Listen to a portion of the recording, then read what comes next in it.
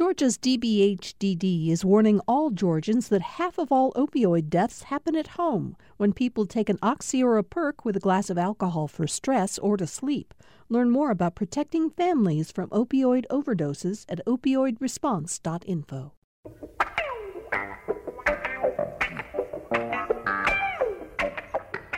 Welcome to another edition of Political Rewind. It is Tuesday, June 8th. I'm Bill Nigut. A number of stories have been in the headlines in recent days that relate to public safety and criminal justice. And we have exactly the right panel, although we didn't plan it this way, to talk about these stories and more today on Political Rewind. So just as several examples of what I'm talking about, number one, the Atlanta Police Department's new chief, Rodney Bryant, who was just officially named the permanent chief earlier in the week, or last week, has now said, as a result of more shootings in the city of Atlanta over the weekend, he has decided now is the time to restructure his department. We'll talk about that. Secoriea Turner, the 8-year-old girl who was shot to death in a horrible killing last July, yesterday sued Mayor Keisha Lance Bottoms and the police chief and others, saying that they failed to protect the family and to secure public safety for all people in Atlanta. And we've learned that Michael Thurmond, the CEO of DeKalb County, plans to use a portion of his COVID relief funds, federal funds, for money for reforms within his own criminal justice system in DeKalb. So we're going to talk about all that and more. And as I said, we've got the perfect panel for it, starting with AJC senior reporter Tamar Hallerman with us on Tuesdays. Hi, Tamar. Thanks for being here. Hey, Bill. Happy to be here. Good. Yeah. I'm looking forward to your comments during the show today, as I am Sam Olens. Sam Olens, a frequent panelist on the show, of course, is the former Attorney General of the state of Georgia, and in that capacity oversaw a lot of what happens in the criminal justice and law enforcement community. So, Sam, this is a perfect day to have you here. Thanks for being with us. My pleasure, sir. Also, Michael Thurmond, who we just mentioned, has now unveiled a plan to look at reforms in the criminal justice program a system in DeKalb County. And Michael, I want to start with you, if I may, and then bring Tamar and Sam in. Here's what you said when you talked about the COVID relief funding that you are getting. I think you're getting what? How much money is the federal government giving you in COVID relief funds total this time? Well, total projected is $145 million, but we received the first tranche, which is about $73 million. And here's what you said. You said that public safety is a part of the pandemic. It's one of the pathologies associated with COVID-19. Once you put it in context, then you must consider funding and how we could leverage this and advance our agenda. So talk about what that means, Michael. How are you going to use that money, and what work needs to be done on the criminal justice system in DeKalb that might also give us some thoughts about other communities and how they might want to rethink criminal justice? From my perspective, COVID-19 is really a three-pronged crisis. Obviously, it's medical in terms of infections and the unfortunate number of deaths that occurred in this nation and all over this world, but it also has an economic component. People having lost jobs, and even though the economy is reopening, we find that women with children and people of color are still struggling with getting back into the workforce and other frontline workers. But also this growing plague of violence that's sweeping across our nation, of course, here in Metro Atlanta, are all, I believe, are pathologies that are growing out of this crisis. Now, violence and gun violence predated the pandemic, but obviously it's been exacerbated as a result of it for many reasons. And so what we've done is something actually we began doing 4 years ago, Bill. We recognize that the police department is obviously the most critical agency in protecting and serving and keeping DeKalb citizens and any community safe. But To only focus on the police department, I think, is a misguided understanding of public safety. There's really a system. And so 4 years ago, we began to increase salaries and invest in this system. So I submit to you, when obviously the police department is key, but the probation office may even be more important, because studies show that the disproportionate number of crimes are actually committed by individuals who are already on either probation or parole. So we've invested in probation. If you want to prevent or interrupt the pipeline, the school to prison pipeline, then you invest in your juvenile court, because they are still young people who may have made mistakes, who could still be rehabilitated and redirected. So that's the key, investing in a $3,000 bonus for public safety employees throughout the public safety system, and also helping our courts, because obviously the courts play a big role, the DA's office, the solicitor's office, magistrate court. And one of the things I'm most proud of in DeKalb is that these players, the sheriff's office, Sheriff Mallett, we've kept the lines of communication open, and you have to align your resources and your strategy and communication in order, I think, to ultimately be safe.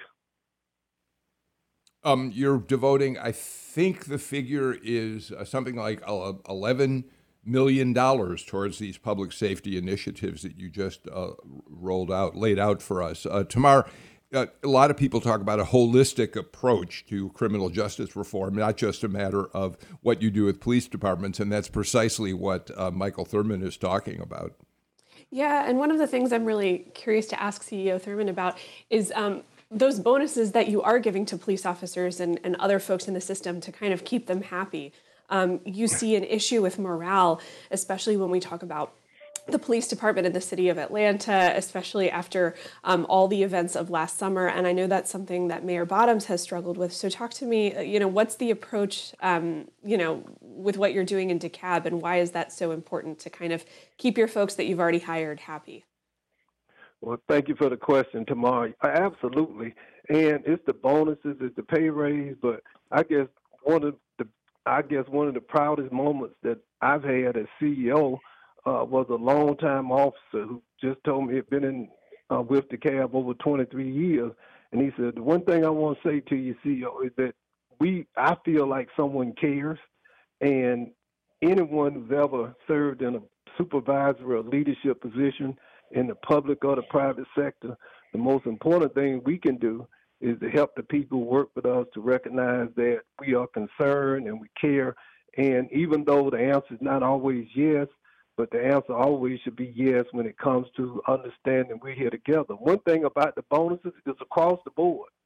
So it doesn't matter whether you're a sergeant or a lieutenant or you're a rookie on the street, you get the same bonus.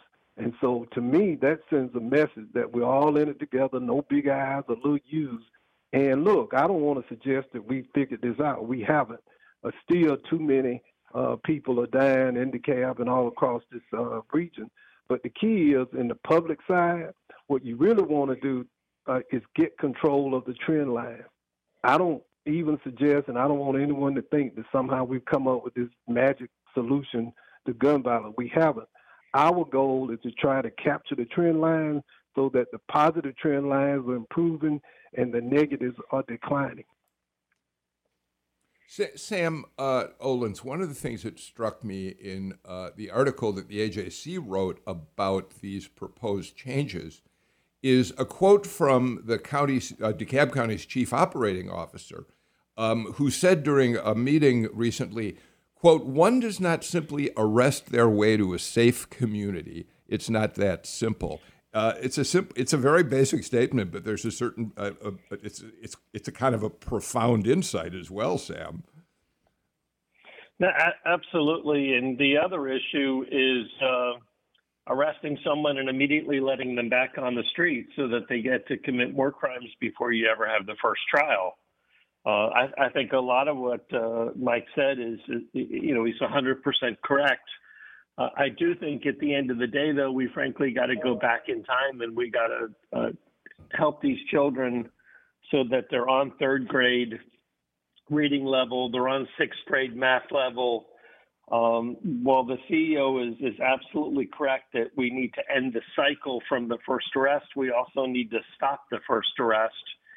And, candidly, I've seen way too many mistakes during COVID in regard to helping the children that need the help most. Mike, respond to that. Well, Bill, you quoted Mr. Zach Williams, and thank you. He's the CEO. That was a brilliant assessment and statement. And I agree with Sam. Having worked in the public schools as a superintendent, you're absolutely right. And, it's not really about public or private education. We know 90% of the students in DeKalb County are in public schools. I support those in private schools as well. So investing and continuing to support our public schools is the best elixir or answer to rising crime rates. But look, I support our police department, Director Lumpkin, Chief Ramos, I think, are doing a great job, as well as the men and women in uniform. We're graduating 25 new officers on Thursday, and you just can't say enough about the men and women who put their lives on the line every day to keep us safe. And we have to continue as a county, as a state, as a nation, supporting the people who are keeping us safe by recognizing that reforms are needed. One of the things that hasn't gotten a lot of play, Bill, but I'm most proud of is that we'll be hiring 3 new nurses to go out on calls of dealing with mental health. There was one jurisdiction, I was watching a news report where they said 20% of police calls are really mental health related.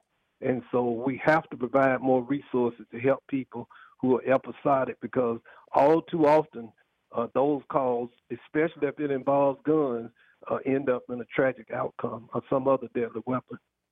Yeah, I'm really interested in that aspect of your budget, CEO Thurmond. These mobile crisis nurses. And it's something that you heard a lot of during the debate last summer over defund the police, that the police aren't trained and equipped to handle a lot of the mental health issues that they're called in to deal with kind of day in and day out. So what's the theory behind these nurses, and what else are you looking to do with them? What's the hope? Is there hope you can send them out with almost any call that you may get? Well, actually, what really motivated me, we have really 2 nurses, but it's just one on duty at any one time.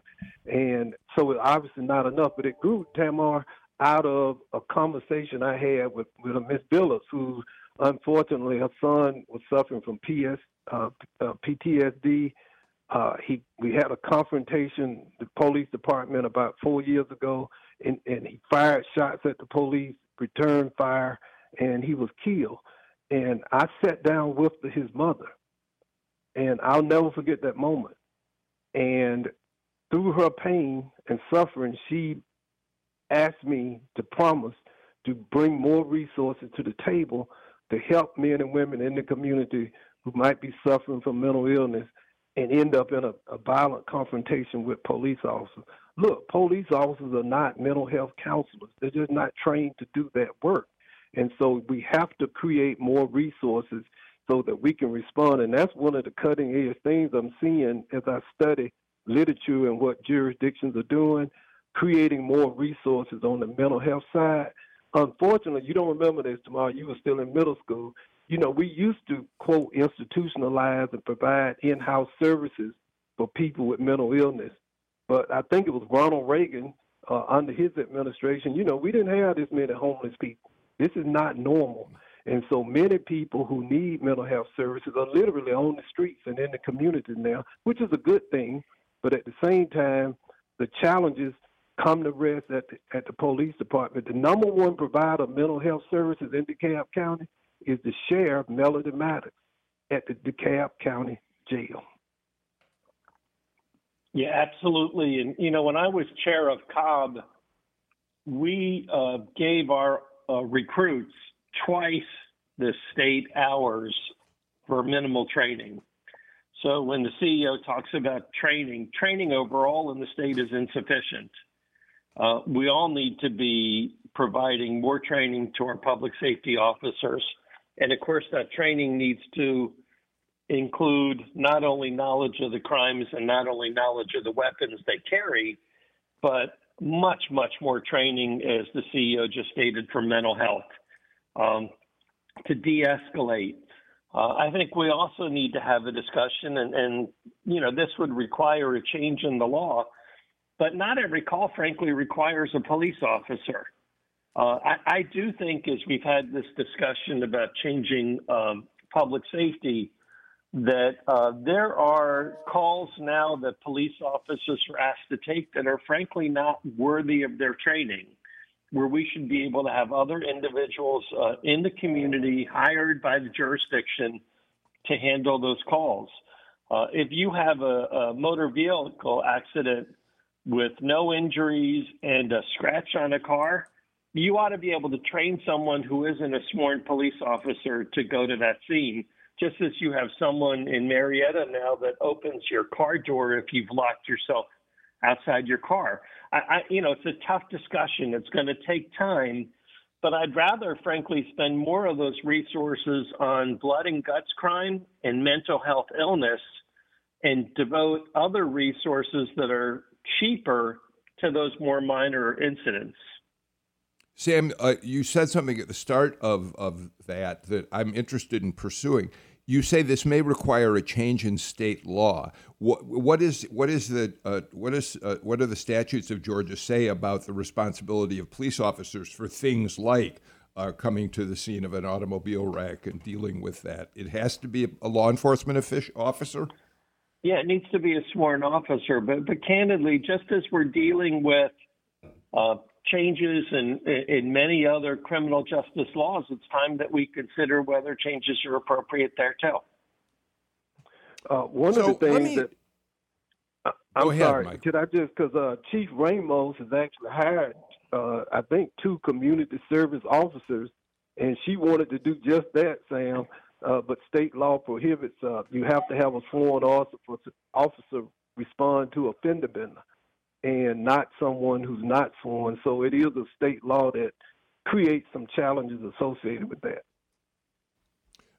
Tamar, I want to turn to continue the conversation. Just talk for a minute about the Secoriea Turner news conference, the family news conference yesterday.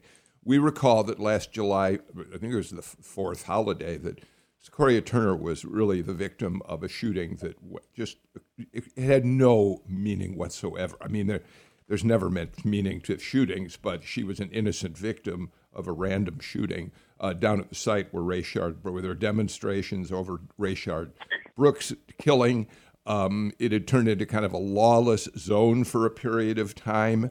The city was faulted for not wanting to move in more quickly and stop those people who were down there demonstrating in ways that were of concern to the community. So the family called the news conference yesterday. And I just want to play a quick soundbite from one of the attorneys for the family talking about why they believe they need this lawsuit against the mayor, the police chief, and others. This is a lawsuit that is based on a failure of city government at the highest levels.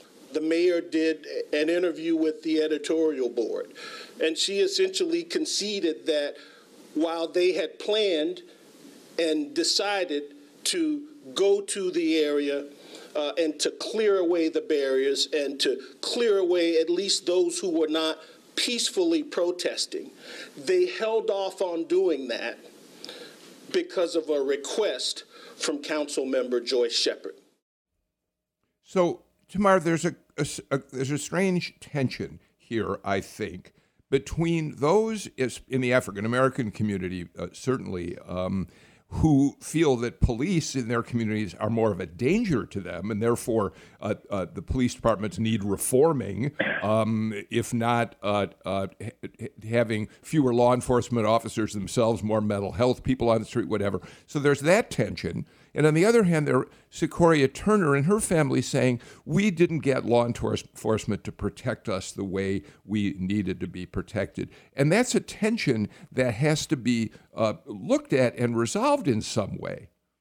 Sure. And looking back at what happened last summer, that was, a moment after, the George Floyd case, when tensions were at an all-time high, when the country was talking about the legacy of racist institutions, of the role of cops in protecting our public safety. And people didn't know how to kind of strike that balance. But everyone knows that what happened to Secoriea Turner was a tragedy. She was sitting in the back seat of her parents' car, and they were trying to get around, this checkpoint that these protesters at Wendy's had set up, these armed protesters. And when the family tried to pull around the barrier to get home, these people shot into the car, and the little girl was struck in the back. I mean, a tragedy. And so part of you can't blame the parents for wanting to do everything in the name of their daughter. But I don't think there really are any, easy answers here. And I don't think we're any closer to kind of figuring out what the role of the police should be at this moment. Sam? So a couple comments. Number one, I have no idea why Wendy's is a party defendant. I mean, clearly they weren't providing a lead. That was public safety. That was City of Atlanta. That was just added insult, I think, for Wendy's to be a party defendant here. More importantly, and I'd really be interested in Michael's response to this, there's a friction here between what, in all likelihood, public safety felt was appropriate and what political leadership felt was appropriate. And as a general statement, I always, at the end of the day, felt I was supposed to listen to the experts in the room, and the experts in the room were public safety. And I never quite understood why public safety wasn't able to do their job. Michael? Well, first of all, my heart breaks for the Turner family. Having a daughter who's now a young lady, I can't even imagine the grief of losing a beautiful young lady like Secoriea Turner appeared to be. But, what we really have to really think about this entire situation, not just Atlanta, because it's happening all over Metro, all over Georgia, all over America. And to recognize and address root causes to end this violence and to take really aggressive steps to do it. Right now, Georgia has $5 billion in federal money to DeKalb, Gwinnett, Atlanta, all the major cities, jurisdictions. So what if resources was not the issue? What if it's a lack of will or lack of ideas? And that's one of the things, that's the reckoning we're facing right now as a nation. So, we have these resources, but for so long, the default position was, well, we just don't have the money to do it. Well, that's really not the challenge right now. The challenge right now is, what do we do as a nation and as a state? And something Bill said, there is a tension, and I think it's a false choice to pursue, well, should we reform the police or should we more aggressively pursue those perpetrators? It's a false choice. You can actually do both. You don't have to make that choice. And I think public policymakers working with law enforcement, and the last thing, and I'll stop at this, you really can't politicize public safety. When you do, you just going into a very, very bad place. And anytime we've done that, we just ended up in a worse situation. So part of it is, you really, and no offense to my friends in the media, you can't address a problem as complex and seemingly intractable as gun violence by focusing on the 24-hour news cycle. It takes years of consistent, persistent, aggressive policy to redirect and change or get control, as I talked to earlier, of a trend line. I can't do that in a news cycle. I can't do that maybe even in one term in office. But you can begin the process and hopefully begin to make progress so that all of us can be safe. And one of the things we found is that no one's safe now. That's what's been so disconcerting about the crime spike, that it's not just on the south side of DeKalb or South Atlanta. Now it's impacting all of us. And that's, I think, is what's creating so much anxiety and fear. I think the problem is that, you talk about changing trend lines and how sometimes that can't be done even in a term in office. The problem is that for so many of our politicians, who are always running for re-election, especially when we're talking about the legislature or the House where you have 2-year terms, there's always an election around the corner. And it's so easy to go after the people in power for being inadequate. And so we saw that with Mayor Bottoms as she was deciding whether to run for re-election, and people like Kasim Reed who are going after her for not getting more of a grip on kind of what's happening. You see that in Congress and in the race for president.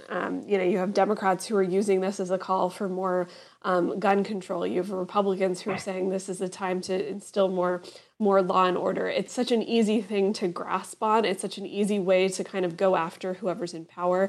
I don't think anybody has the patience, really, especially in the political arena, to say, like, oh, give them time. It's such an easy thing to hit your opponent on. So, I think, go ahead, Michael. No, you go, Bill. You go.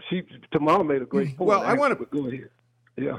Well, I want to pick up on both those points, actually. And Michael, you're right. The media always, especially TV news, plays up violent crime. I mean, I will tell you, during my 20 years at WSB-TV in Atlanta, the number of days that, especially at 11 o'clock at night, it was a murder, a shooting somewhere in the city that led the news, and I always found that to be unfortunate. At the same time, Sam, when Michael talks about the fact that, these issues can't be resolved overnight, they take time, all that makes sense.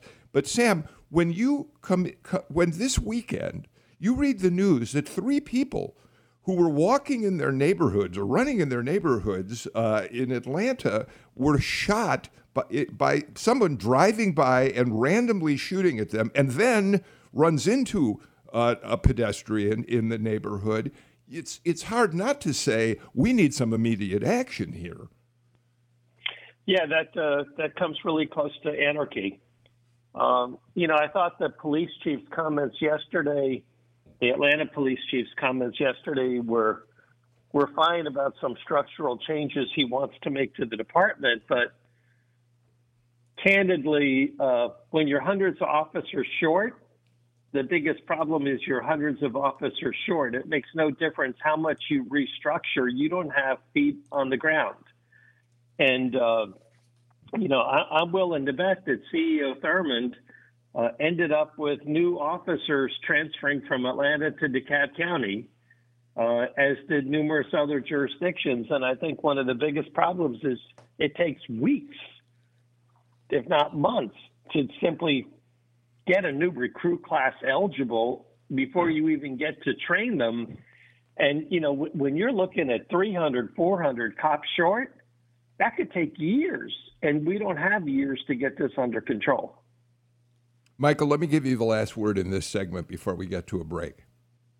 Well, what I was saying, though, I wasn't so much criticizing the news cycle. The news is the news, and you have to report it.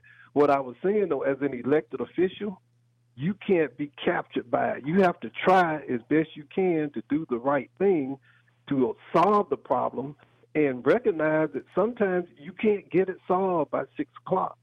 It's going to take longer, and you're going to be criticized, and you're going to be questioned, but you have to commit. And, at some point, I guess I'm an old guy, Bill. We've been around a while. If you go back, I met you. I'm at the point where you have to get to not the next election, but the next generation. And that's just because I'm old and I've been around.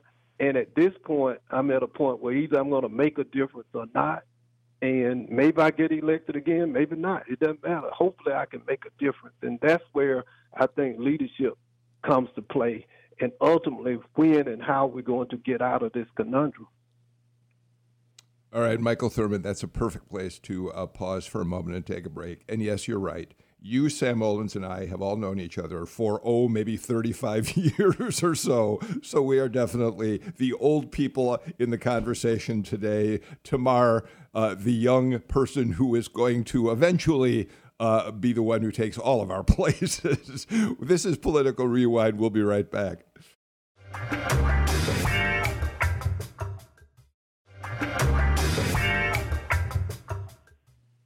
Sam Olens, Michael Thurmond, Tamar Hallerman with us today on Political Rewind. We've been talking, of course, about criminal justice reform, about crime in the metro area. Real quickly, Michael, I apologize for having to plead ignorance here. The city of Atlanta has seen, obviously, a sharp spike in crime, especially gun violence. I don't know precisely what's been happening in DeKalb County. And as we move the conversation in a slightly different direction in terms of how politics is going to play a role in the candidates coming forward in the city of Atlanta's mayoral election to talk about violent crime, what exactly is happening in DeKalb with violent crime? Well, in between 2019 and 2020, which is the time that this plague began, DeKalb experienced a 3.5% increase in the number of homicides, which in some quarters is positive because I think Atlanta had a 58% spike, Gwinnett had a 6% spike. We had a 3.5% spike. But let me tell you, that is absolutely nothing. I told the chief and all of my executive staff and the public safety director, I'd be damned if we're going to go out and celebrate the fact that only 125 people were killed, murdered in DeKalb County last year. There's absolutely nothing to celebrate. Although we were fortunate not to have a spike, what we want to do is drive this number down. Look, I've asked public safety, and it's been that way for 3 years now. Each time there's a homicide in DeKalb County, I get an email with the details. And they come 7 days a week, 24 hours a day. And often it's a young black man who between the ages of 18 and 30 who's been gunned down, life destroyed, family hurt, children without a father, sisters without a brother, mothers and fathers without a son. And we just have to really, really focus and do what we can. It wasn't as bad as some of our neighboring jurisdictions, but I guess I can't celebrate the fact that it wasn't a spike when so many lives were still lost as a result of gun violence. I apologize for interrupting you there. Okay, so Tamar, I wanted to set that up. I mean, DeKalb has not seen the kind of increase. The city of Atlanta is close to 60% increase in violent crimes, and that clearly has become a major issue, the issue in the mayor's race that is shaping up. The mayor, the current mayor, who's not running for re-election, Keisha Lance Bottoms, has called this a COVID crime wave all along. But there's a sense in which many people feel that she has not been able to put her arms around it, that calling it that somehow is an excuse for not being able to do more. And yet that's going to be the issue in the upcoming election. Yeah, absolutely. And I think, the fact as people try and hash out any sort of kind of solutions for this, I think people realize how many interlocking factors there are and how a lot of these are things that absolutely predated COVID and that there might not be an easy fix, especially as all these folks jostle to replace Mayor Bottoms in Atlanta. We're talking about issues like education, for young people. We're talking about things like economic development. We're talking about officers and being able to keep them on the job, the kinds of tactics they are and are not allowed to use, the access of guns, and that sort of thing. So, it's I'm going to be curious to see how the lines are drawn as these mayoral candidates debate. And I don't think there is going to be some easy answer where one person is going to be absolutely right and the other people are going to be wrong. I don't know if anyone has a great handle on what can be done to solve all of this. Sam, is there a COVID crime wave? I mean, do you believe that in fact, because there's a spike in violent crimes in major cities across the country, Atlanta's not alone, and do you think that a lot of it has to be attributed to COVID-19 in some way? No. I think that there are numerous societal elements here at play that all need to be subject to meaningful dissertations. But I think it is frankly, an attempt at an easy pass, and there is no easy pass here. The problems didn't occur overnight. The problems are generational, and it will be generational to solve our societal problems.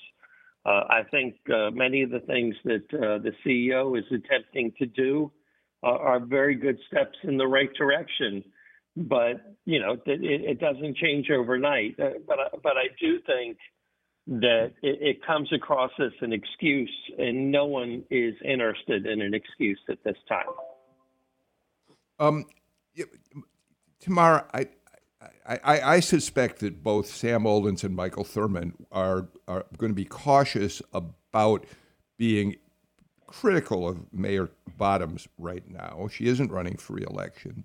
But since announcing she isn't running for re-election, she's become kind of invisible here. I mean, at a time when crime continues, after this last weekend, we had this horrible wave of crimes, as we talked about before the break. And yet it feels in a way like the city is a little rudderless, that she isn't there taking decisive action. Am I being unfair to her, unkind? Yeah, I don't know. You could see her being a little defensive in some of her comments, I think, because she got so much criticism about her handling of crime. And, she used to say, don't question whether I care or not. Of course I care. And I believe a couple weeks ago, she announced she was going to convene a task force, or I guess a group, to kind of look at some of the root causes of all of this. But I think a lot of folks are expecting kind of easy solutions, and as we've been talking about, there aren't any, and they certainly won't be solved by the time the mayor is out of office. And so, I think that's kind of where we are. Michael, do you see any evidence that the city of Atlanta is, as Tamar points out, the mayor a while back appointed a task force. She took a year to decide that Rodney Bryant, during all of this increasing crime, should be the permanent new chief of police. So he was in a somewhat precarious position. Do you worry that the city of Atlanta, your next door neighbor, has not begun really thinking about the kind of comprehensive approach you believe is necessary? And is there a candidate, are the candidates for mayor, I know you're not going to endorse somebody right now, are the candidates for mayor starting to address those concerns? Well, as you know, Bill, portions of the city of Atlanta are actually in DeKalb County. And because Atlanta is our capital city, we all have an interest in it. But one of the things I want to say that I think may or may not be greatly appreciated is that we're dealing with a novel virus that has created a novel crisis. Novel is first. There is no playbook. No one knows almost much of anything yet about this virus, because even there, the whole origin of it is changing.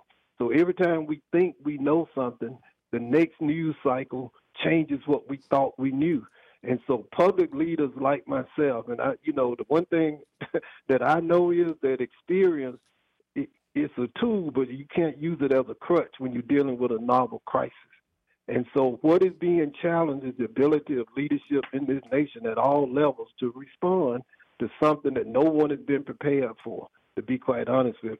So I don't criticize Mayor Bottoms, quite frankly, because if you look across this country, I read an article, so many leaders at the federal, state, and local level are saying enough. This has been, and I've been in a few fights and crises in my day. I've never confronted anything like this at any point in time, because there's just very little knowledge or understanding. The truth is, I don't know whether COVID is creating this crisis, but I don't know that that's true either. So consequently, if you sit in there having to make decisions, you can't exclude an option without evidence. And so that's what we're facing right now, and that's what every leader at every level is facing in public and private sector. You just don't know. All right. So, Tamar, let's talk a little bit about the mayor's race and the way it is shaping up right now, and the fact that crime in Atlanta is the issue. Felicia Moore, City Council President, has declared her candidacy. She declared even before Mayor Bottoms said she wasn't going to run again. The other day, her response to the weekend of shootings in Buckhead was the public is scared. People are feeling unsafe. People feel they can't walk. They can't jog. They can't get gas at the gas station. And she goes on from there. Sharon Gay, who's a partner in the law firm that Sam Olens works at, Denton's, is also in the race. She announced she's appointed a former DeKalb County law enforcement chief to be her advisor on crime. And now, tomorrow, we get to the punchline of all this. Kasim Reed appears to be making moves that seem to suggest he's going to get into this race and make crime his number one issue. Tamar? Or he's really great at toying with us and getting a headline. His birthday is coming up on Thursday night. And, my colleagues managed to get a copy of the invite. You could donate $25,000 to be able to co-host the event. But what struck everyone on there is that the maximum contribution for a donation is $4,300, which is exactly the limit for city campaign contributions under state law. And we've heard a lot of kind of bravado from him over the last couple of weeks about what he would have done differently as he criticized Mayor Bottoms about her approach to crime.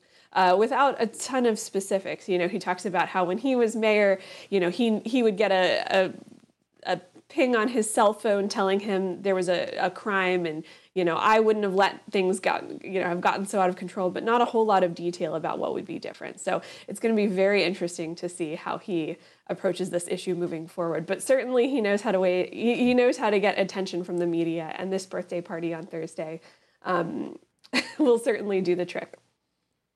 Sam, a lot of us have referred to this birthday party, this fundraising birthday party, as some evidence or suggestion that he's about to announce his candidacy. But I thought there was another interesting tell, and that is that a couple of weeks back, Kasim Reed apologized for the federal investigation, for the corruption that the city of Atlanta is under investigation for. There have been several indictments already of people in his administration, and he apologized publicly for the first time, saying, "I'm so sorry that all this unfolded. Oh, by the way, I've never yet been one of the targets of this investigation." I thought, Sam, that was a pretty revealing tell as well.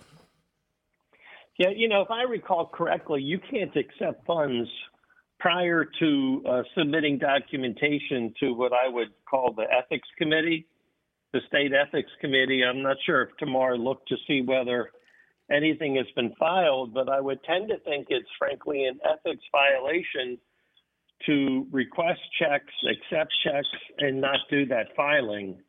So I'm sort of waiting for when the media is going to check into that, because I don't think it's the depositing of the checks. I think it's the requesting of the checks that creates an ethics issue. One other thing, Bill, if I might say, that relates to what Mike said, while I may disagree with the mayor on whether this is a COVID crime wave, I don't disagree that the mayor's gone through hell. I mean, I can't imagine an elected official in 4 years having had everything that she got hit with, from the breach to the city hall corruption issues to COVID. And it doesn't really surprise me that she doesn't want to run for re-election, because she's had a lifetime of aggravation in this 4 years. And candidly, no one would want to have gone through what she's gone through. I get that. It has been a very difficult year for Keisha Lance Bottoms. Michael, did you want to weigh in very quickly? Sam Burmistad has told me we got to get to a break, but if you have a comment, please go ahead. No, I'll wait till we get back. Oh, okay, good. Leave us in suspense. This is Political Rewind. We'll be back in a moment.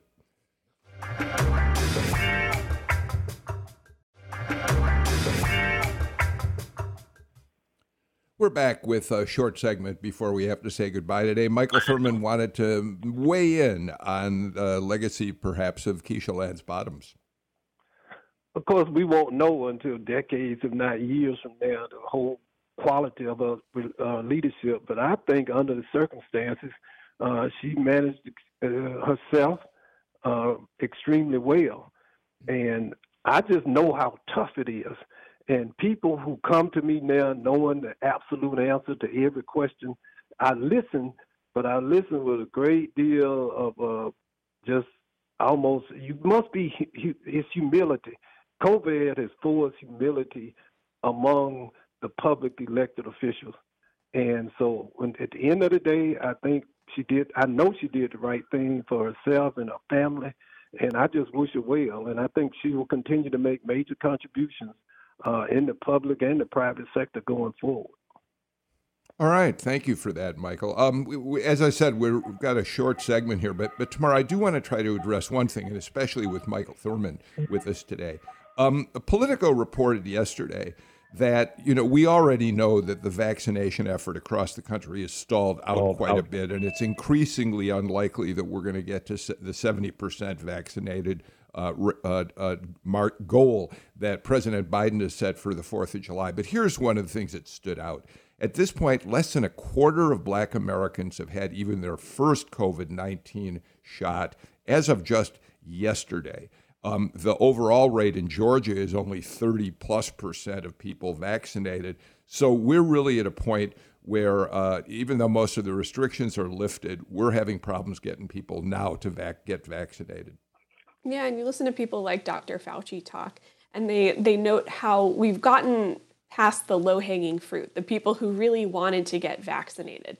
Now the problem is the people who are left are either downright skeptical, think the vaccine was developed way too fast, they don't trust it, maybe they don't trust the government at all, maybe they don't believe in vaccines at all, or in the case of many Black Americans, there's just a distrust when it comes to the medical establishment, and it's going to take a lot more work on behalf of the public health professionals in order to convince people to get vaccinated.